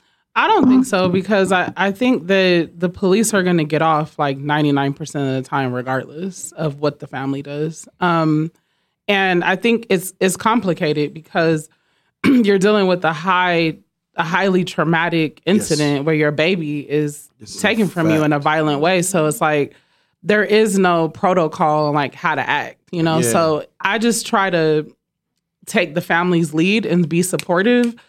I personally don't advocate to put a cop in a cage because, what's that going to do? So I really try to focus on the family and what they need to heal, what resources they might need, what money they might need. They might have lost the income. Whatever the case is, I just really try to focus on what the family needs and take their lead and how to support them specifically. But it takes a lot for me. Like, I don't see myself getting out there and be like,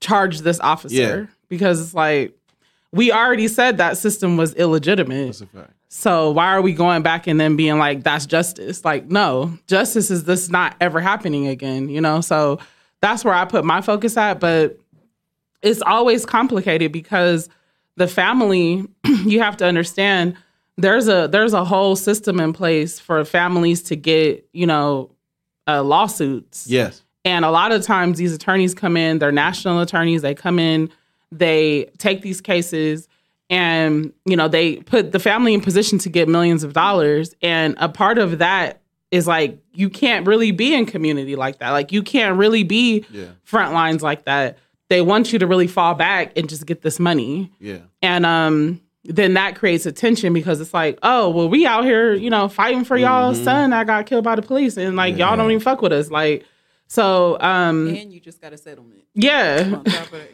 yeah. So it creates a tension, but ultimately, I just defer to the family because they're the ones who suffered the loss. And it's like, how can I support y'all right now? Yeah. That's just my approach. Yeah, because I was, the 14, was he 14? The 14-year-old boy that died on the roller coaster. Okay, yeah. Did you see there was the video some fake cousin that posted was a video wild. of a GoFundMe and she like hit for bands too. Wow, that's crazy. So that's why that. Yeah, we had something like that happen out here where it was like someone was killed by the police. Somebody came forward and was like, she was their niece or something like that. And then it turned out she wasn't actually related. He just raised her. And then the family was like, no, she's not really related. And it was like a whole beef that came as a result of that. Yeah. So, it happens. And it's unfortunate, but I think that is just a distraction. Like, we need to be focused on what the family needs to heal from the trauma. Yeah. And also, what do we need to do as a community to stop this from happening again? I think we could put our focus there. And that, goes back to what I said earlier, is just like creating our own system of response, our own way that we respond to harm in our community that doesn't require us to call the police, doesn't require us to, even go that route. And these are things that are being done all over the country. It's not like it's just this, thing in my imagination. It's already happening, and it's been happening for a long time. How involved do you guys get in the particular case? Like, is it just, okay, we're helping to get you guys out of jail and then provide, like, helping you get in contact with other resources, or like how deep do you guys get involved with individual cases? Like in terms of police violence, or just in like someone fighting a case? Either or. In police violence, usually like once they lawyer up, there's not really much that from a community standpoint. Like we can still support in terms of like resources, or we didn't pay for people's houses to get clean. We've paid for like healing work, like Reiki and things like that, sound healing. We've paid for a lot of things in the moment for families. Yeah. But once they lawyer up and they have that lawsuit going, you really have to take a step back, because there's only so much that you can do anymore. Yeah. Now, it's in terms of people that just come to us with an open case. We're in the weeds with them through the whole entire case. We're in court. We're in their meetings with their public defender. We're crafting our own defense, like a community defense, like what we say happened. We're hiring investigators, doing our own investigations. We're creating videos that talk to different people in the community to like really paint the picture of who this person is outside of what that paper says. Yeah. We do all type of stuff. So like we're really in the weeds with people for their cases. Like how many? I won't say right now, but just at any given time, how many active cases are you guys involved in? I think we have like 10 right now. Over 10. And it's a lot. It's a lot. And again, we're part of a national movement too with participatory defense. So it's somebody that'll call out here and don't know where their baby at, find their baby in custody, and they driving out here. We put them in a hotel, gonna help them eat. Really, it's no limits, I don't say. And the demands they evolve, Some folks just might need help getting a meeting with their lawyer, where some folks they ain't even got the change to park downtown. Right. Mm-hmm. So, you know what I'm saying? Okay. That probably happen a lot because this is a tourist state. So stop playing regularly. You deal with that a lot. And it's a demand, right? Right. It's a heavier lift, to be honest. What y'all be listening to on the way to the turn up? Man, listen. Like, I if it's real serious, I like The Roots, How I Got Over. I feel like that project that'll get me ready. Because again, I'm embracing trauma when I hit that courtroom. It ain't never smell bad, the jail, all that. So you got to be in a mindset. We really on some trying to help some. So when this graveyard series, again, I just sat at a trial not even 10 days ago. Intense, So that's my go-to project. I salute you, brother, because me walking in the courtroom. Yeah. I better have a case on me because I ain't just coming to see nobody. Right. To help, man, I'm outside. I got the call. And they don't want us in there either. They don't. They try to come in with every reason. We'd be like, "This is a public hearing. I don't have to have a case to come in here," because they will ask you like, "Oh, do you have a case? Like, what are you coming in here for?" I'm his cousin. Especially during the COVID, right? So they really were stopping y'all. COVID changed the game, and what we're experiencing now is no pun intended, Katrina broke. So now they just having backlog cases, and they just forcing you to take a plea now. So we thought we were in a plea bargain culture before. Now, you've been in there sitting still. The county jail time is hard because it's basically 23 right now in the 23 and 1, in the COVID kind of pandemic. So now they forcing you. The brother Leonard Glover that went to trial, they tried to offer him a plea right before the trial started. They just want you to take the plea, and we're gonna see that intensify. Earlier we asked how do you recharge, but how do you decompress? Like what do you do to lay all these burdens down? Like me personally, I've learned to trust the precious blood. You know what I'm saying? Okay. So I gotta unwind somehow. And like I say, I'm an avid pot smoker. I believe that, I'm an avid smoker. Yeah, I'm chiefing, like it is medicine for real.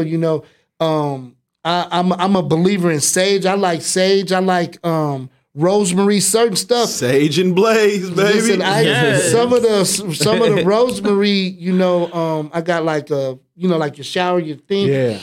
Just I can smell it good, and it does wonder. Fresh sage too. You don't even have to have the sage just burnt. Just get the deep smell of the fresh sage. And that helps release some of the tension you feel. It just helps relax me. That's all I'm trying to get, because I'm a pretty even keel. I try to take my partner's life. Yeah. And I fucked up the the ramifications for that decision, I don't want to argue with nobody ever. Yeah. I don't want to argue, so I'm that by default.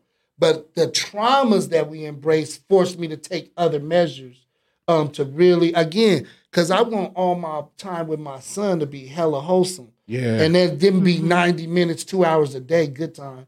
That's why I'm so adamant. Like she said, if you call me before I woke my son up and try to get him ready to go and fist fight him about brushing his teeth, I'm mad at you don't give a fuck about me enough. You so selfish. Let me get mine out the door first before you tap in. Yeah. And the boundaries, it's not easy. Yeah. Right? Because we not just helping people, you become in relationships, start giving a fuck about motherfuckers.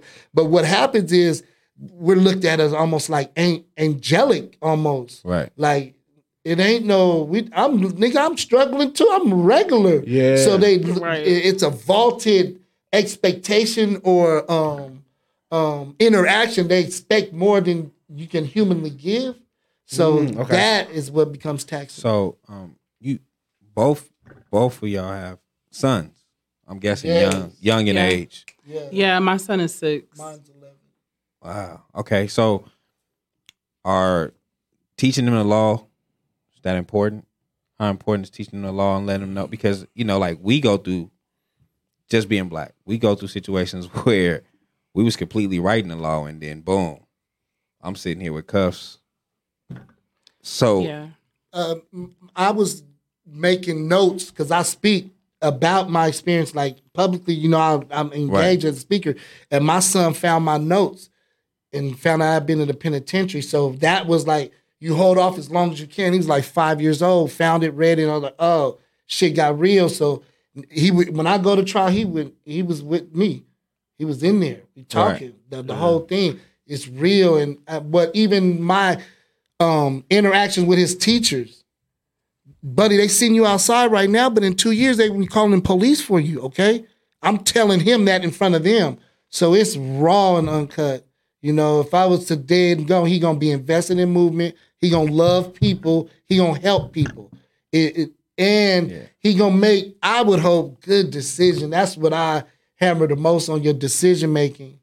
I would just add that, like, for my son, he's 6, he's in kindergarten. So I'm laughing because he's just like a character. But the main thing I try to focus when I teach him is just like deconstructing everything that he's exposed to in school. Like we have talks about Christopher Columbus and like the Mayflower, like how that's not real, like how he actually came and he genocided, he killed everyone.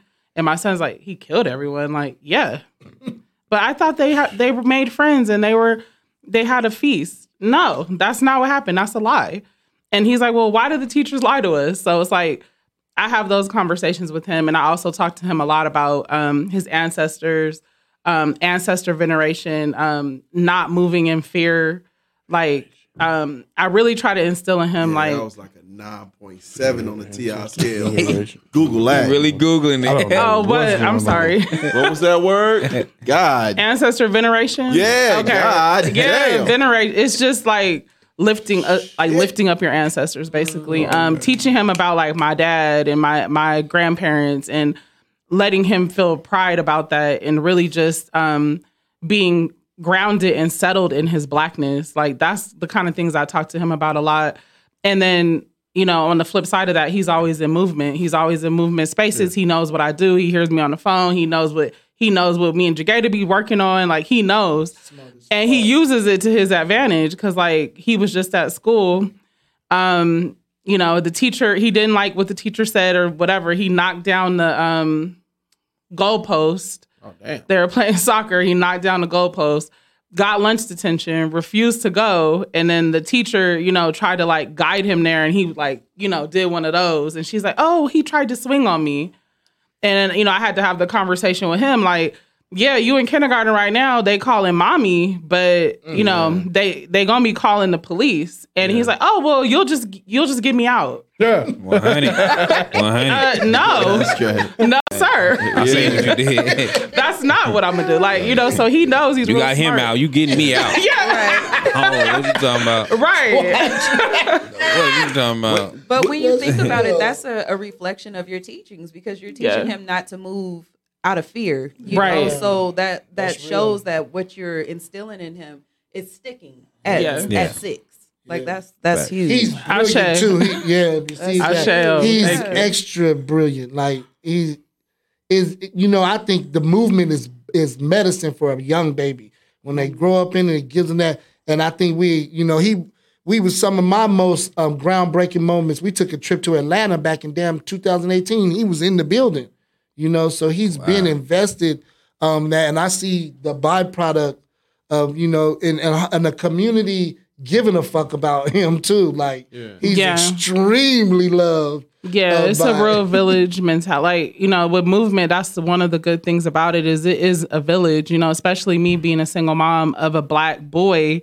You know, I tap into Jagata like all the time. That's like his other child. So like the incident that I just talked about at school, I was like, Jagata, you know, you need to go talk to him. And so Jagata went and picked him up at school. And, you know, my son, his name is Nasir. He was like, oh, I was like, That's a great name. yeah, Nas. That's a great what we call him, name. Nas too. So, but yeah, I was like, you know, Jagata's gonna pick you up from school today and talk to you about your behavior. He's gonna get greater later. 'Cause, Yeah, Oh, he that's is. crazy. Really like 50. Oh Give him God, some time. yeah. Give him some time. Big money. But yeah, he was just kind of like, oh yeah, Jagata's gonna go off on me, but then after that, we're gonna have fun. Like he was just like, it's cool, and he's like, Mom, is anyone gonna pick me up today and talk to me about my behavior? Like, no, I'm picking you up. So he's a like I said, he's a character, but he knows he's loved. He knows he has a lot of role models that care about him.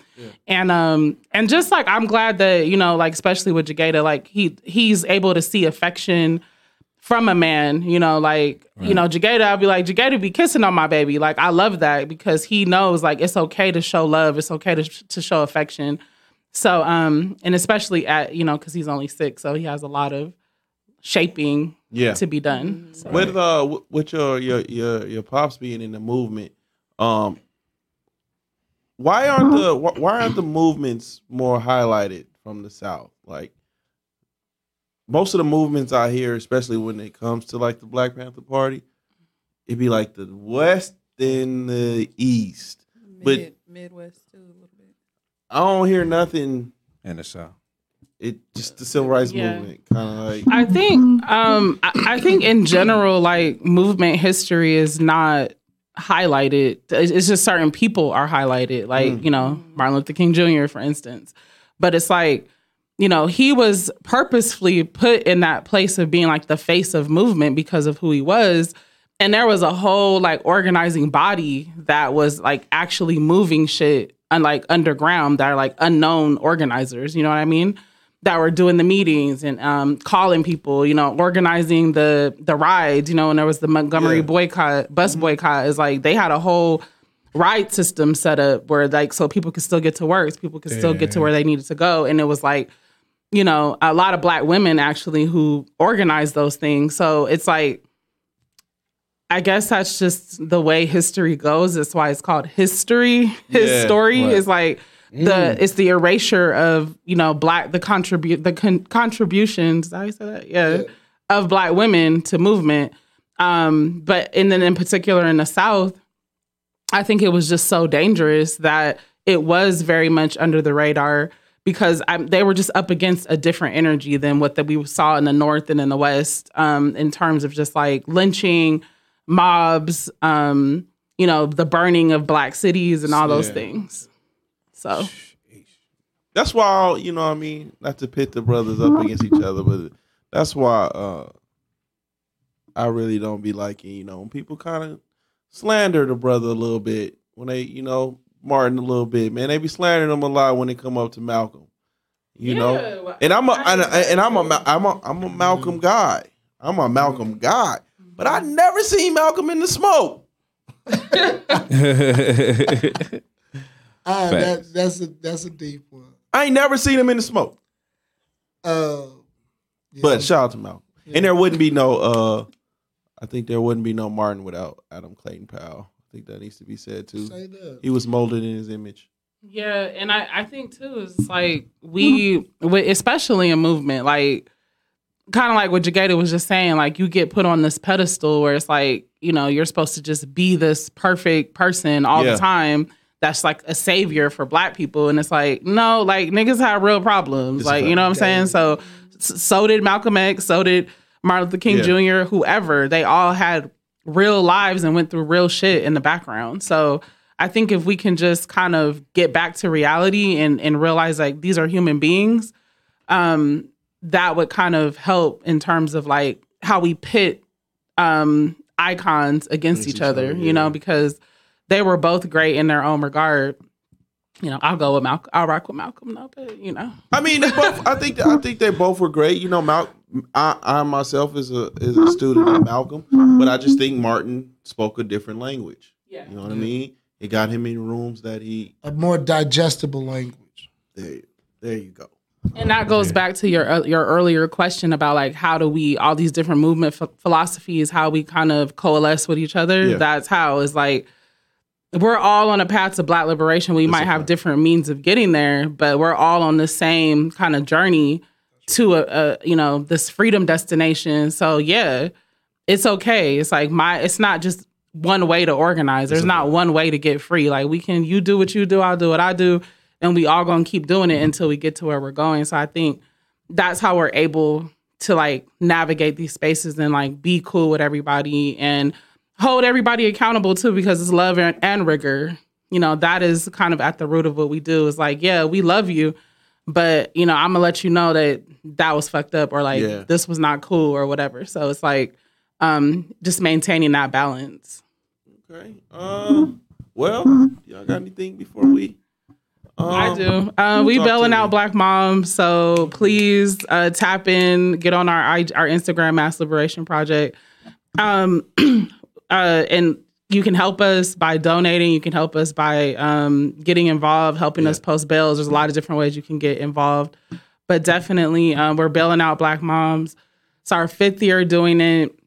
We always get Mother's Day coming up. Yeah. You guys did it. It was last Mother's Day, wasn't it? Yeah, this is our 5th Mother's Day doing it. We do it every Mother's Day. Yeah. We had the sister. No, we had Kiko. No, more than the hashtag. Okay, Desiree. Yeah, she helps us every year. Fresh off of that. Yeah, she helps us every year. Yep. No time for Desiree. Yeah. So it's like, you know, we always get pushback like, oh, why are y'all only focusing on Black women? Like, what about the other women? Or like, what about Black men? And it's like, listen, you know, we gonna focus on Black women right now, especially because Black women are, you know. Are there any qualifications for this? Are there any qualifications? Like, is it just minor? Be Black. No, that's really it. It's just like have a bail that we can afford and be a Black woman.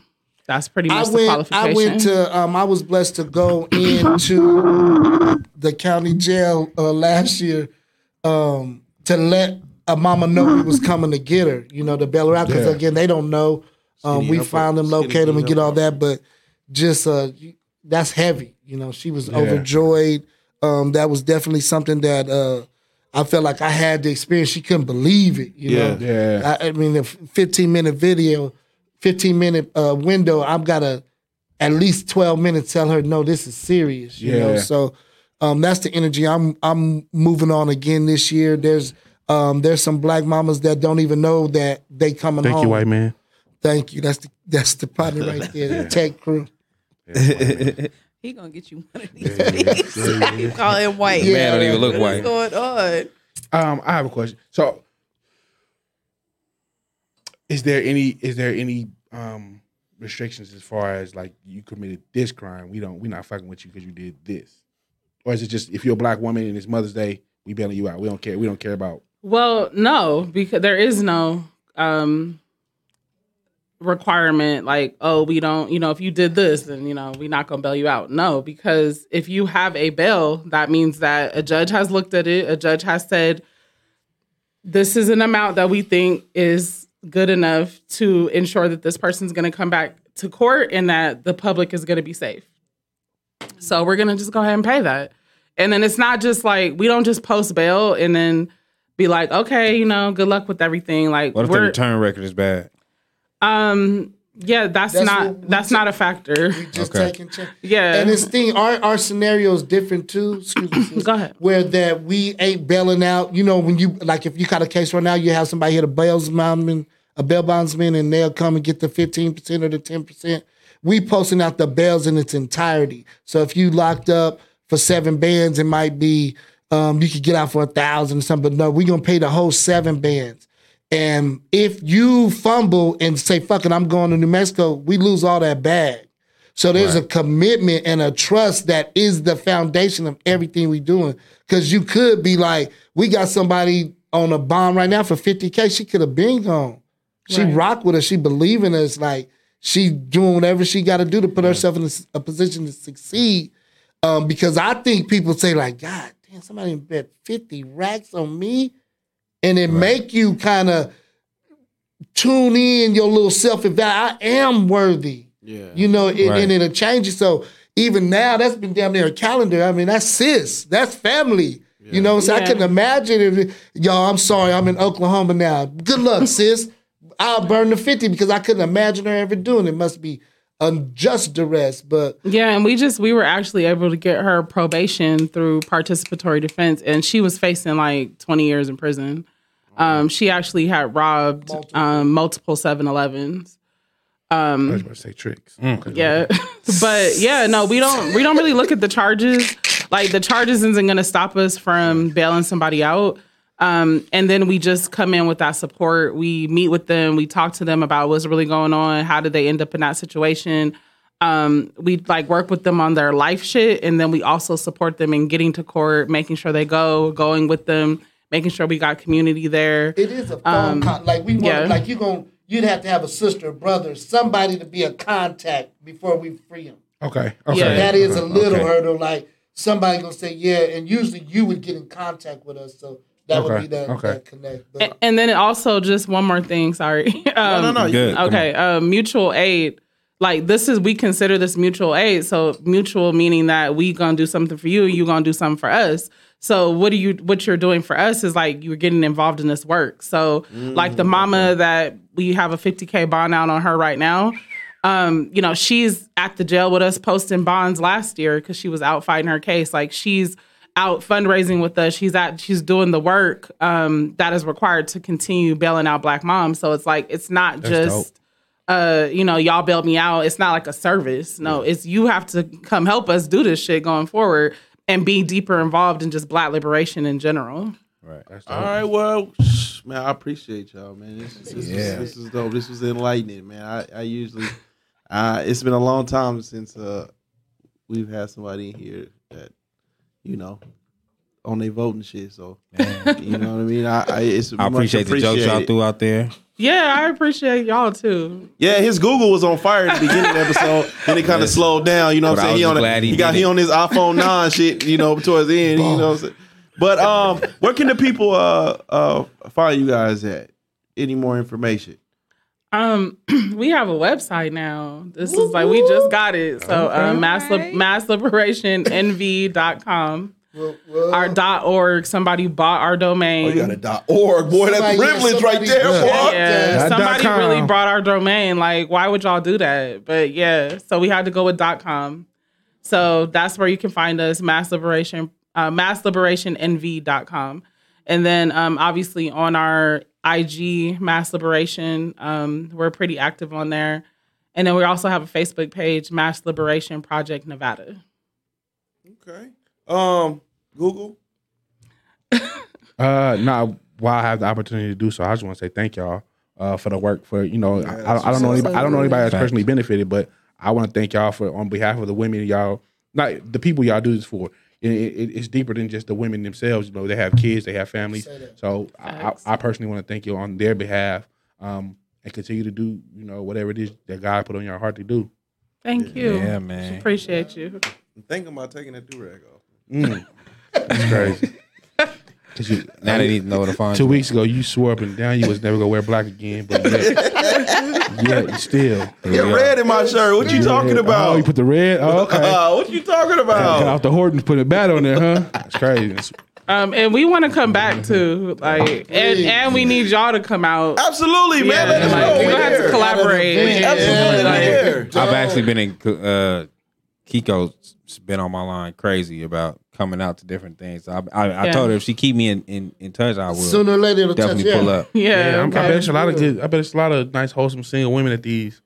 No, you a pop. Yeah, For sure. Yeah, absolutely. Well, you know, hey, boy. No whole bath that Hey, day. that's Definitely there. I don't know about you coming out there with that do rag though. That's crazy. You too, huh? hey, man, boy, that sage thing's crazy, boy. That sage vagina different. Ooh, it's I different. ain't never had none of Well, that. let me tell you. Hey, Stop. 3 No, chains. so I know funny. namaste. Grand Rising. Yo, it's so funny. Break your heart, boy. Put it on you and break your heart, man. But yeah, you still gotta tell them where to find you at. You ain't said that part. I thought we was just saying what we had to say at the end. Okay. But I mean, if y'all want to find me, I'm Twitter and Instagram, Young Al Bundy, YUNG_Al_Bundy. You can catch me on View 7 Network on YouTube. And in 2-3 days, 3 days, it's man. live show season. Yeah, I Y'all hope know you don't. we I gonna be hope you don't come in there dressed like Kyle from Jagged Edge. at- That's crazy. He showing the waves that day. Bringing the waves. The one, Just Bringing the wave.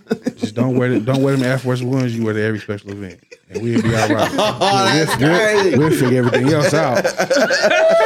We'll figure everything else out. Don't worry about that. Oh man. Don't put them motherfuckers. Oh man. That Google shirt fell out of a pinata, nigga. Skinny Junior 777 on Instagram, man. YouTube Code 7. YouTube View 7 Network, man. Y'all can find me both on IG and Twitter at Shayna_Candy. That's say SHAYNA_KANDII. Make them say. Okay, with your My trucker fault. hat I on. didn't even say nothing. I had a song in my heart. My fault. Don't talk on Von Dutch. My View 27. Yeah. Hey man, you can follow me on Twitter at Just Call Me Smith. It's JUS. Call me Smith. You can follow the podcast pages on Twitter at Views7, on Instagram at Views_7. Hey man, that got our logo on it. Yeah, dude. She said the Von Dutch. He didn't get that hat from Bells though. The homie made these hats, man. What is y'all And doing right now? on Facebook at Views7, man. We up out of here. Thank you guys, man. Love Thank you and so respect. much, Thank man. you all. We up out of here. Peace. Yeah, man.